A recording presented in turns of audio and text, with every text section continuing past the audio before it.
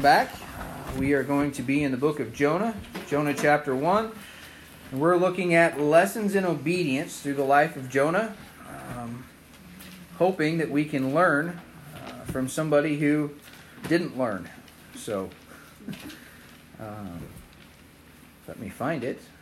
I've lost it. It fell out of my Bible somewhere. There it is. Jonah chapter 1. Last week was Mother's Day, so we looked at the 5 mothers from the book of Matthew. But the first time we were in Jonah the week before, we looked at just an overview of the book of Jonah, kind of gave the background, the story of Nineveh, and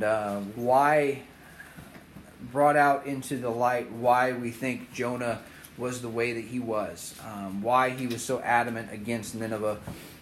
So today we're going to get into the meat of the message, or the meat of the book, and really just start to look at what Jonah did and how far he was willing to go to disobey God, how far he was willing to go to let Nineveh die. And it's unfortunate that is where he was, because but it's really a great picture for us today. How far are we willing to not go to bring the gospel? What keeps us from proclaiming Christ? But Jonah chapter 1, and we're going to go ahead and start in verse number 1 and read down through verse number 6. So Jonah chapter 1 and verse number 1. Now the word of the Lord came unto Jonah, the son of Amittai, saying, Arise, go to Nineveh, that great city, and cry against it, for their wickedness is come up before me. But Jonah rose up to flee unto Tarshish from the presence of the Lord, and went down to Joppa, and he found a ship going to Tarshish, so he paid the fare thereof, and went down into it, to go with them unto Tarshish from the presence of the Lord. But the Lord sent out a great wind into the sea, and there was a mighty tempest in the sea, so that the ship was like to be broken. Then the mariners were afraid, and cried every man unto his God, and cast forth the wares that were in the ship into the sea, to lighten it of them. But Jonah was gone down into the sides of the ship, and he lay and was fast asleep. So the shipmaster came to him, and said unto him, What meanest thou, O sleeper? Arise, call upon thy God, if so be that God will think upon us, that we perish not. Let's pray. Father God, we love you. We thank you for this glorious day, Lord. We thank you for the opportunity to dive into the book of Jonah, to really look at what you desire from us, Lord. Look at how you desire us to react, to follow you, to obey you. And Lord, hopefully we can see all of this through Jonah's complete disobedience. So Lord, please guide and direct. Help us to not have to go through these trials and troubles and storms ourselves. Help us to learn from the folly of others. And Lord, please just be with us today. Let your word enter our hearts and take root and grow and mold us and shape us into the men and women that you'd have us to be. We love you and we thank you. It's in Jesus' name we pray. Amen. All right. The first lesson, we looked at the call of Jonah. We looked at God saying, Arise and go to Nineveh. And we know that Nineveh was a great city. In chapter 4, we see that there were 600,000 people in the city that couldn't discern their right from their left. Many believed that those were children. It would be 120,000 children. So they estimate the population of Nineveh to be up around or over 1 million people at this time. It's a large city. We know that Jonah, as he enters the city, it's a 3 days journey, 3 days walk to get through the city, and he enters a day into the city and begins to cry against it. But we also know that the Ninevites were wicked and evil men and women. They were ruling over Israel. Israel is in captivity at this time, and they are treating Israel as slaves, which God had them there for a reason. But Jonah believed that God was going to deliver them from the cruelty of Nineveh. And he was zealous in that thought that God was going to destroy Nineveh. But he also says that he knows that God is a faithful God, that God is a loving God. So I'm not exactly sure how he could confuse these two, but we saw the call and we saw and understood what Jonah was running from. So as we continue on, we get down to verse number 3, and we see that Jonah rose up to flee into Tarshish from the presence of the Lord, and he went down to Joppa. And he found a ship going to Tarshish, so he paid the fare thereof and went down into it to go with them unto Tarshish. We looked at those two words down, and we saw that as we begin to fall away, as we've been going through the book of Judges in Sunday school, and we see that Israel is just slightly starting to turn away. But we know that once we start, it's all downhill. We know that once we begin, it's very hard to return. It's very hard to come back. Many have likened the Christian life to a race, to a marathon. Paul himself likens it to that. I prefer more to think of it as a rock climb. We're not walking or running in a straight, flat surface. We're climbing, and every misstep could be doom, could be the end. I picture, you've seen on National Geographic, I'm sure, those goats that are standing on the side of the mountain with their little feet just in impossible places, knowing that, watching them back and forth and not I don't understand how they can do it. When I was a young man, we were trail riding, and this is kind of a rabbit trail, but we were trail riding, and we were down in, we were out in South Dakota, and we had some people with us that rode mules. We were riding horses. The main difference between a horse and a mule is mules have much smaller feet. And because of that, mules can go in places that horses can't. They can climb things that horses can't because they can get better footing. And I ended up trying to follow this group of people that were on mules that didn't realize that we couldn't go where they were going and didn't realize that I was a somewhat inexperienced rider, and I ended up falling off and rolling partway down the mountain. And didn't get hurt, but was very embarrassed. But all it took was that one little misstep, that one little slip, and I was off and not where I should be.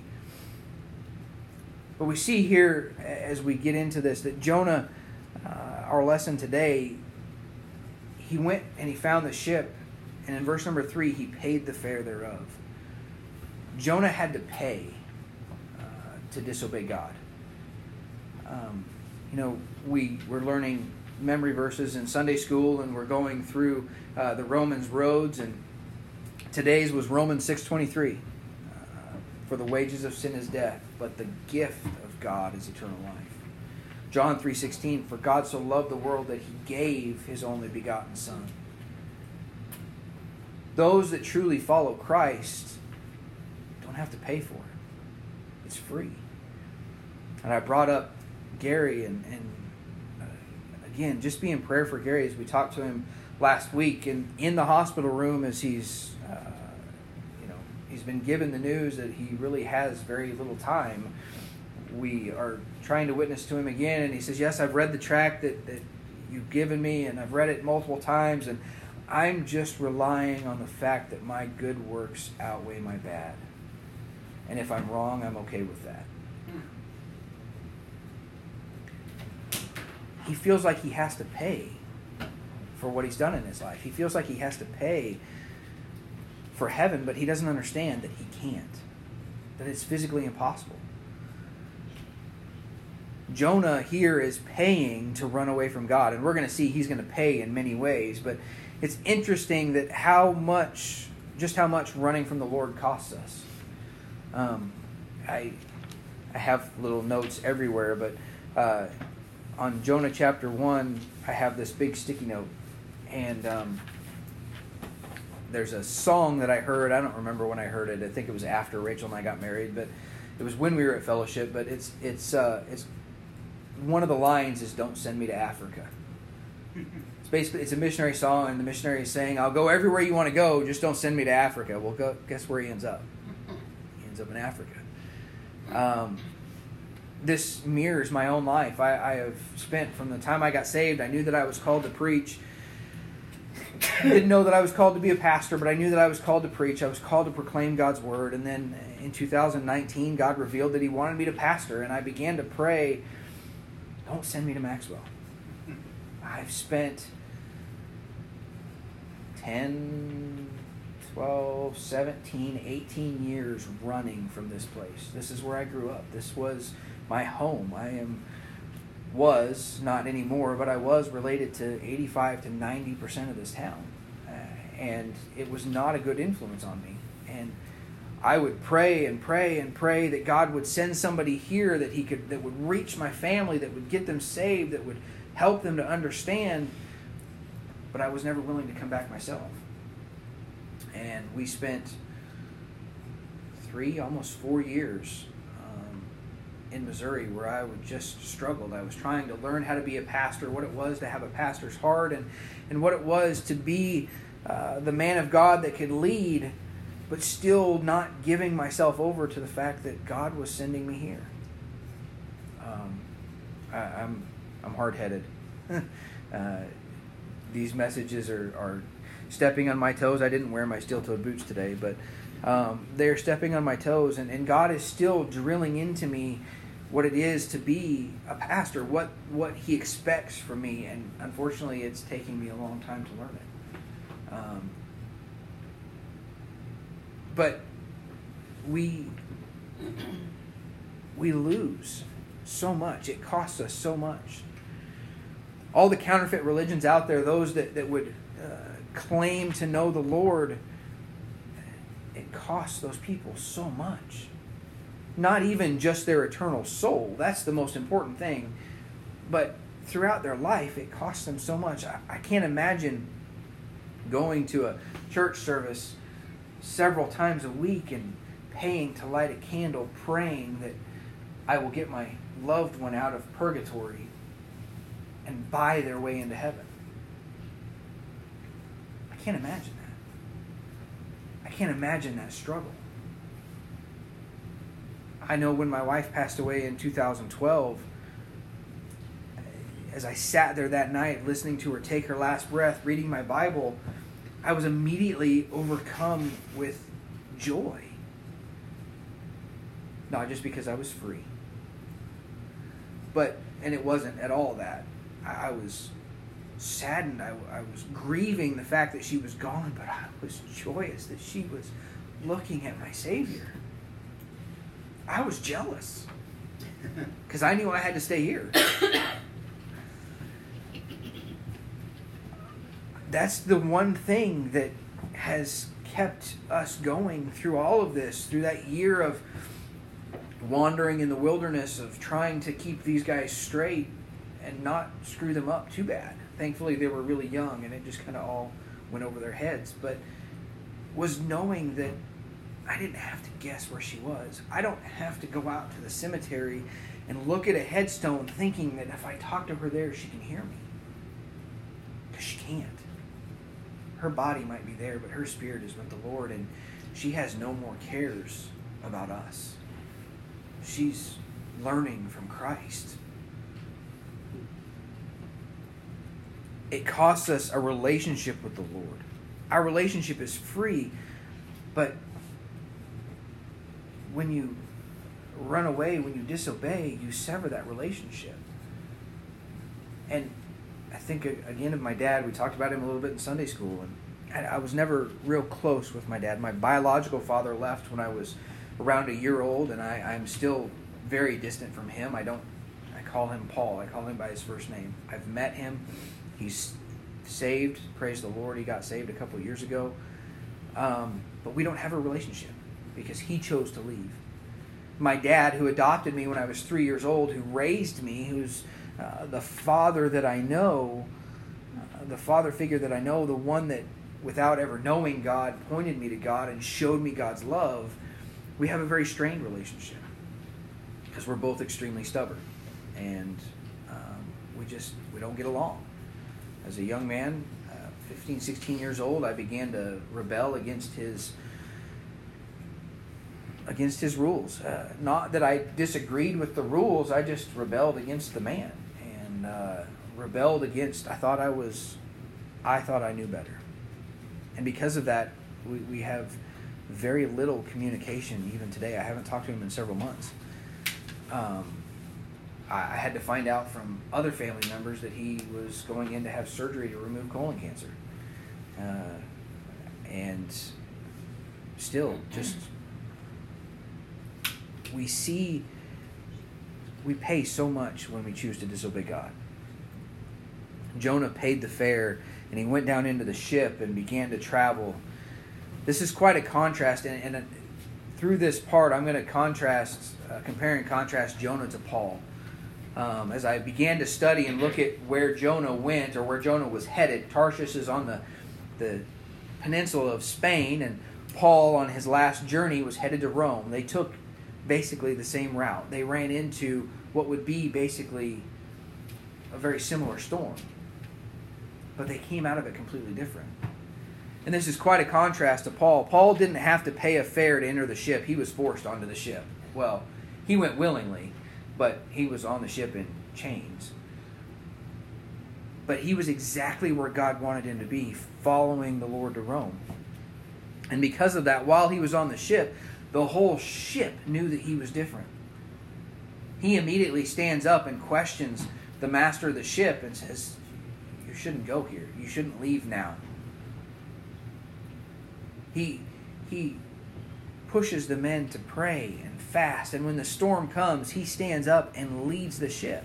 He's essentially gone. Now, he didn't actually get promoted, but he's essentially gone from prisoner to captain. Paul is the one directing everybody in order for them to survive. They saw a difference. Jonah goes down into the bottom of the ship and goes to sleep in the middle of the storm. And they have no idea who he is. He's just like every other passenger. He's just like every other person they've ever met. They have no idea that he's a prophet of the Lord. Jonah boards the vessel and goes to sleep without a care in the world. He knows he's out of the will of God, and he doesn't care. He's willingly rebelling against God. And he knows, we'll see in chapter 2 and chapter 3 and chapter 4, he knows who God is. He knows God's power. So he's willingly putting all of these people in danger. We're doing the same thing. We went to Longhorn, with Rachel's mom, and there were hundreds of people in that restaurant, and I sat there and ate my steak. I didn't get up and say anything. I didn't leave a track. My excuse is, well, that's Arkansas. That's somebody else's circle. Why would I give the people in Arkansas a tract for a church in Iowa that's really not quite a church yet? Those people didn't know who I was. It was easy for me to just be any other patron.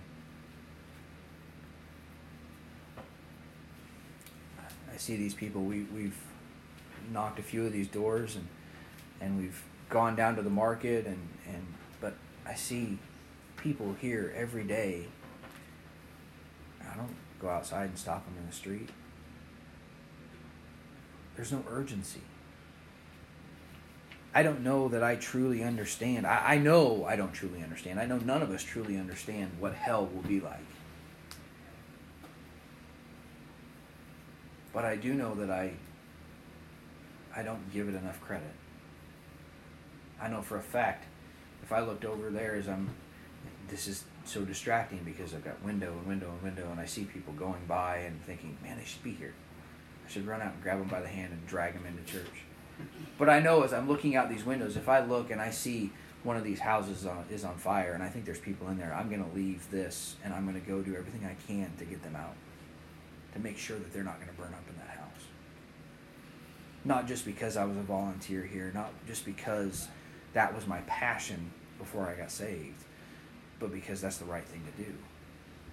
But yet, all of these people are going to hell. And I haven't reached them yet. We've been here since July, almost a year.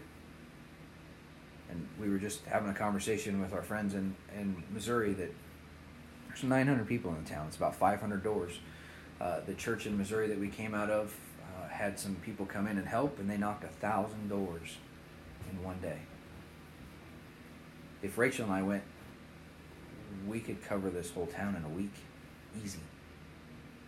But we haven't done it yet.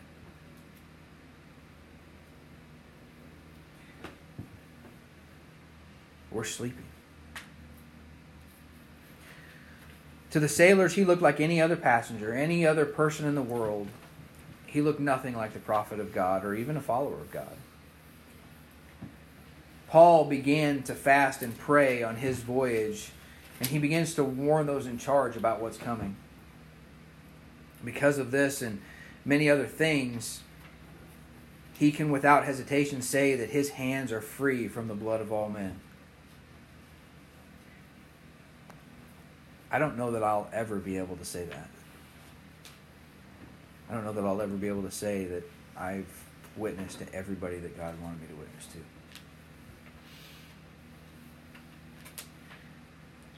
But in all of this, as Jonah is in the ship and he's sailing away, rebelling, God still wants to help. God still has a plan for Nineveh. The fact that God didn't just wipe Jonah off of the face of the earth as soon as he fled to Tarshish. The fact that I'm standing here today speaking to you means that God still has a plan. That God still wants to use us. My wife, Melissa, when she passed away in 2012, I had prayed for 2 years that God would heal her like he did in the Gospels. That he would just remove all the cancer. And instead it got worse. And we were saved. We'd been saved for 5 years at that point. We were serving the Lord when she was diagnosed. We were teaching Sunday school, and I was running the sound booth, and we were learning and growing and being discipled in a small church, and I thought that God was going to heal her, and we were going to be able to use that healing to teach about Him. And then she was gone. Her time was done. She had done what God had asked her to do. There was nothing left for her to do here. There was no other thing that she could do. I truly believe that if she had been spared, if she had been healed and kept here, I wouldn't be standing here today. She wouldn't have been willing to travel and go on the road as missionary builders. I would have never taken that opportunity. I would have never met the pastors that I met that gave me advice and took me under their wing and helped me understand God's calling and wanting me to pastor. We wouldn't be here. And I know for a fact that if she had not passed away, there are 500 people that sat at her funeral and heard the clearest presentation of the gospel I've ever heard that never would have heard it. And I know for a fact that there are men all over this country that I've been able to meet that are going through the same situation that I went through that would have never gotten to hear my testimony. In her death, she's affected so many more than she ever would have in her life. So God, there's still a purpose. God could have just taken Jonah home, sent him away, and sent somebody else to Nineveh if he wanted to. But God wanted Jonah. God had a plan for Jonah. So God sends a storm. Just like with Paul, knowing where he was going, knowing why he was going there. He was going to Rome to die, and he knew it. And he was willing. But God still sent the storm. Jonah's storm was to correct disobedience. Paul's storm was to magnify God through Paul. Now, God was still magnified through Jonah, and we'll see that next week. But the main focus of Jonah's storm was correcting Jonah. Paul didn't need correction. That storm was for everybody else on the ship.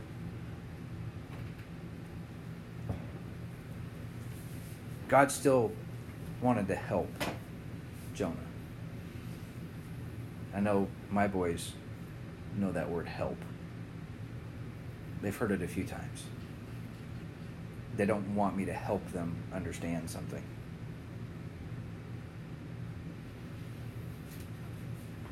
Jonah's route to Tarshish isn't that much different than Paul's route to Rome. Again, the difference was the intent of the trip. It's amazing what can be done if we will just completely give ourselves to God and not hold anything back. I have it written. This was just a thought in my head a while ago, but let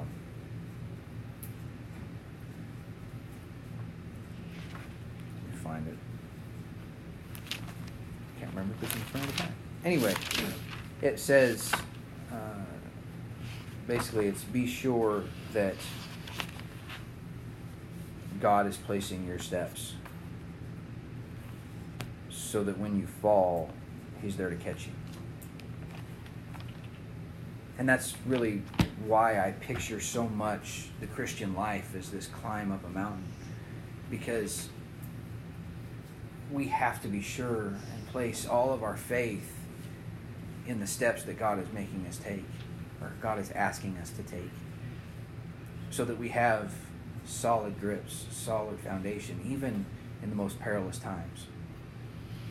And I know right now that we are where we are supposed to be. I'm glad that the 2x4 finally worked and woke me up. But I also know that it's not easy. We have had storm after storm after storm in the last year. But that just serves to confirm that we're where God wants us to be. It doesn't mean that there's not room for improvement. It doesn't mean that I've arrived. It just means that I'm on the right path. I'm still not exactly in the will of God. I'm still just a little off center. But I hope that I'm going in the right direction. Paul was able to save everyone on that ship. And then able to go to Rome and able to present God before Caesar. Jonah talks the men into trying to commit murder.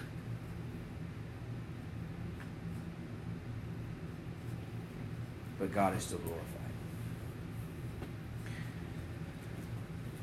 As we go through the week, just seek the Lord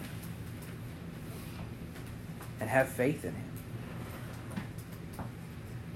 As we looked at the book of Judges, Judah was told to go and fight against the Canaanites, and he had a lack of faith and took Simeon with him.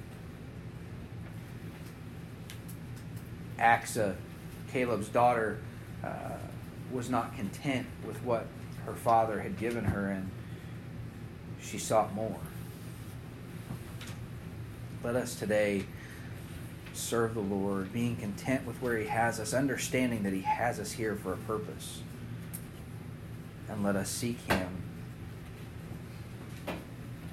and just completely have complete faith in Him. It doesn't cost anything. It's free.